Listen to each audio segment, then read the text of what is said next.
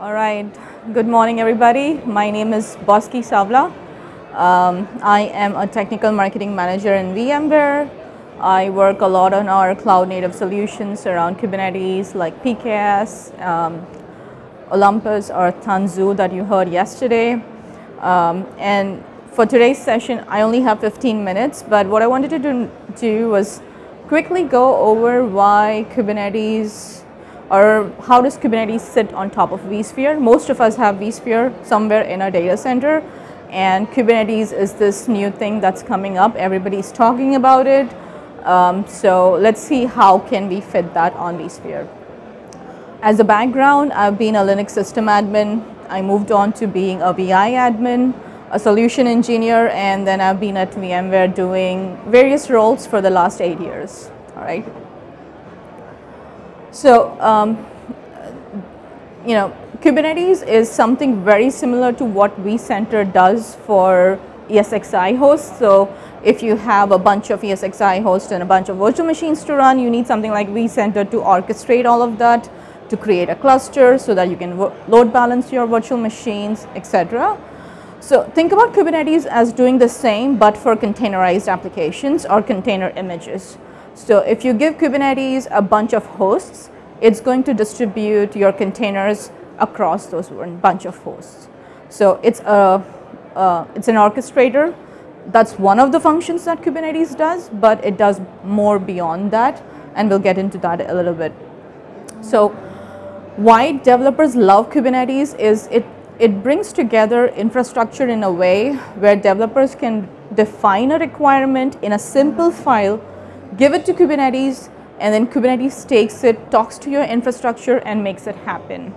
It's kind of like magic. Today, if you think about how developers work, most likely there's a ticket-based approach to I need a virtual machine, or here is my app, I want you to run it, throw it around to IT. IT has to figure out how to manage it, how to load balance it, how to secure it, so on and so forth. With Kubernetes, the idea is that you're creating a single framework where developers can come in and say, here's my app, it's containerized, please run it for me. Make sure that you have 5 copies while you're running it. Make sure you're load balancing it. Make sure this is the port that you need to load balance it. And maybe it has some security elements that they can define at the same time. And what Kubernetes does is it takes those configs, or it's very similar to like what Puppet does to configuration management. It maintains states. Kubernetes does that for orchestrating containers or applications in containers. So a classic example of Kubernetes is, let's say you have an Ubuntu image that has an app that you put in a Docker container, and you give the container along with a YAML file to Kubernetes, and you say, here is my container image, my app is already in it, run it for me. Kubernetes will go talk to vSphere. If your infrastructure is vSphere, it will deploy it in as a pod in a virtual machine, and then it will have it running there.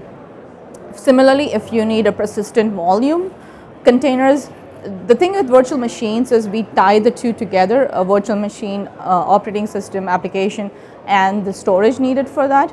With containers, you're kind of separating all of those requirements.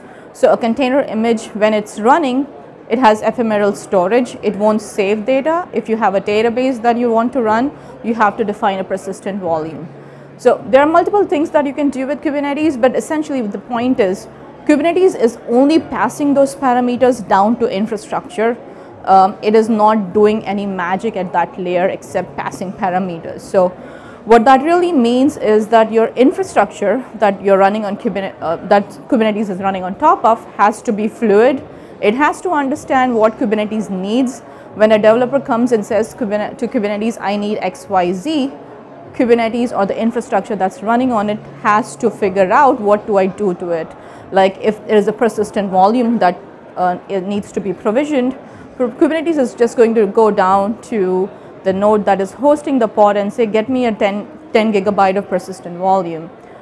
The pod is then, the pod doesn't have storage. So the infrastructure, for example, if you're running on vCenter, has to create or carve out a VMDK disk of 10 gigabytes and then mount it to the corresponding virtual machine where that pod is running. All of this is automated, but that's what needs to happen, and in terms of the infrastructure. And Kubernetes has multiple, so what it does is, if you have an application requirement, for example, if you want to deploy an app, you want to figure out what the replicas should be, what high availability you have, what load balancing or network requirements you have, what security requirements you have, what upgrade requirements you have.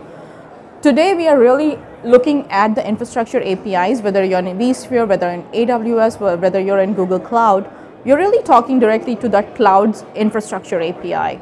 And then you're managing your applications around that. Sometimes we also use things like Ansible, Chef, Puppet to manage all of that or automate all of that. And what Kubernetes does is it sits right between your application requirements and in front of your infrastructure and defines those requirements in standard frameworks. So for example, if you have replication needs where you need an app to be replicated multiple times, there is something called as a replica set in Kubernetes. It's an API endpoint. You define that, and when you define a replica set, Kubernetes will create 5 replicas for that, right? So you're only going to, and it doesn't matter whether you're running on vSphere then, or whether you're running on Google Cloud, or whether you're running on AWS. You're defining it once. You can change your infrastructure, and correspondingly Kubernetes will implement it still the same way, but using another infrastructure provider. So the way Kubernetes does that is it has plugins for different resources that are needed. Essentially, an app always needs compute requirements, network requirements, and storage requirements. So Kubernetes has plugins by which it understands how to work with an infrastructure provider. So if you look at the open source project today, there are multiple vendors, multiple systems that integrate with Kubernetes. From a cloud provider perspective, Google, Azure, vSphere, AWS, they all integrate with Kubernetes to provide compute resources to a container. From a network perspective, because Kubernetes is running like pods that are in a virtual machine, and there's some nesting going on over there, so you need container networks to operate. So there are multiple network providers that integrate with Kubernetes, and so on for storage.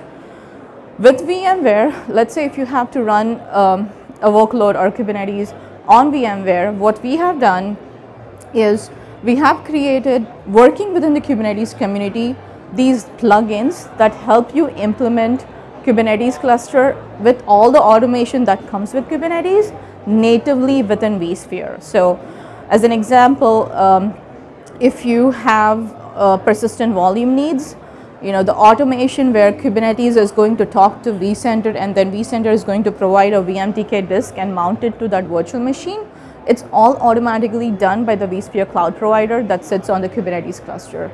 And this cloud provider, again, it's something that the VMware engineers are working within the open source community.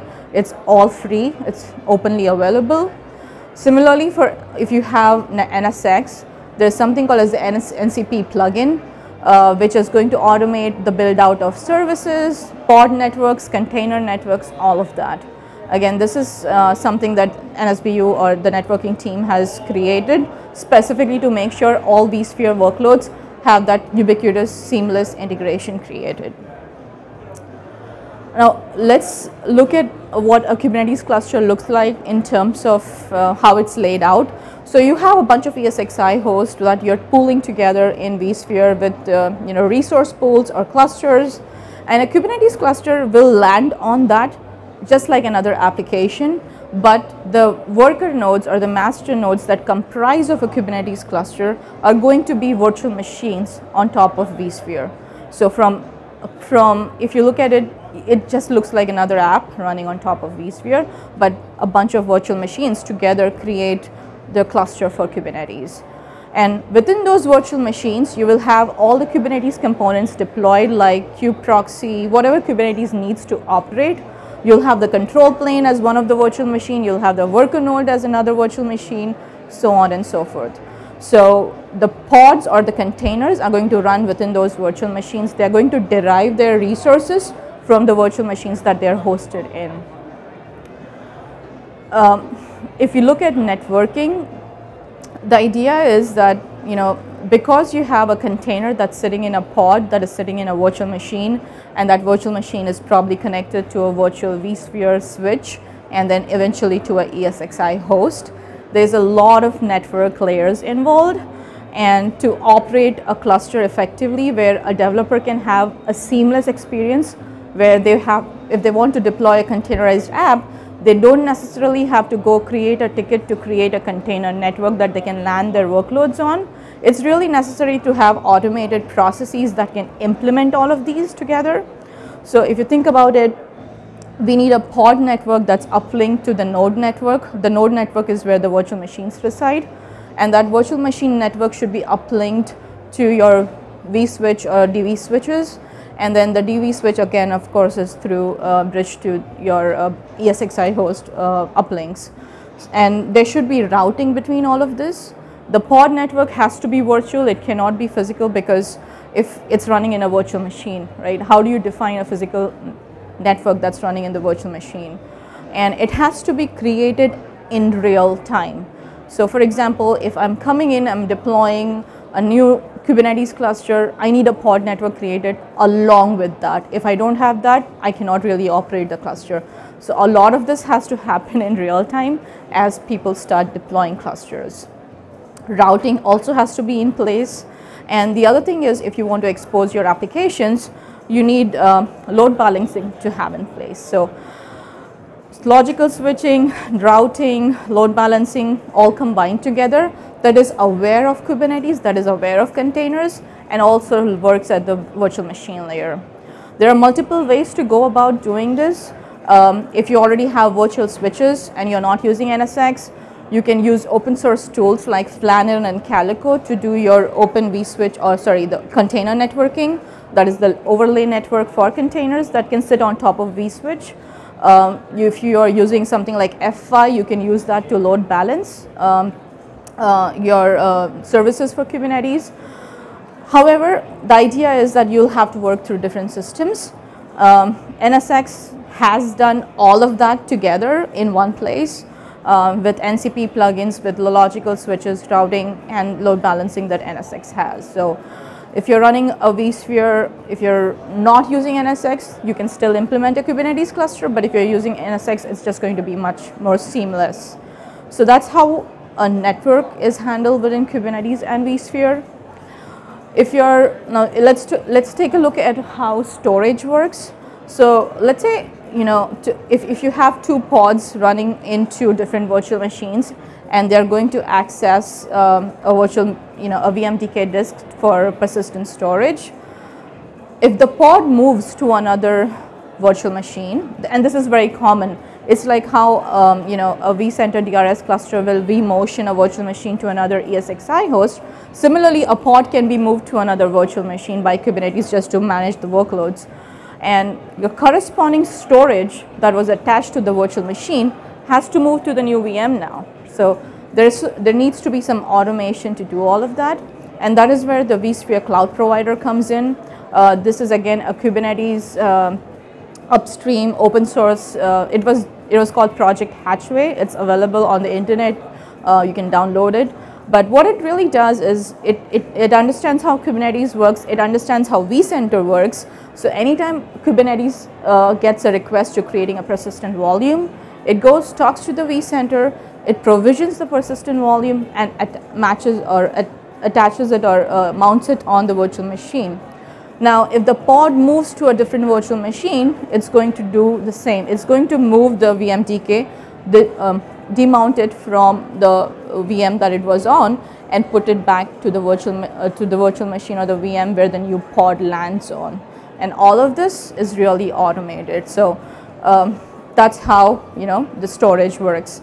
So I guess that's how vSphere handles Kubernetes in terms of network storage and compute. All right, thank you.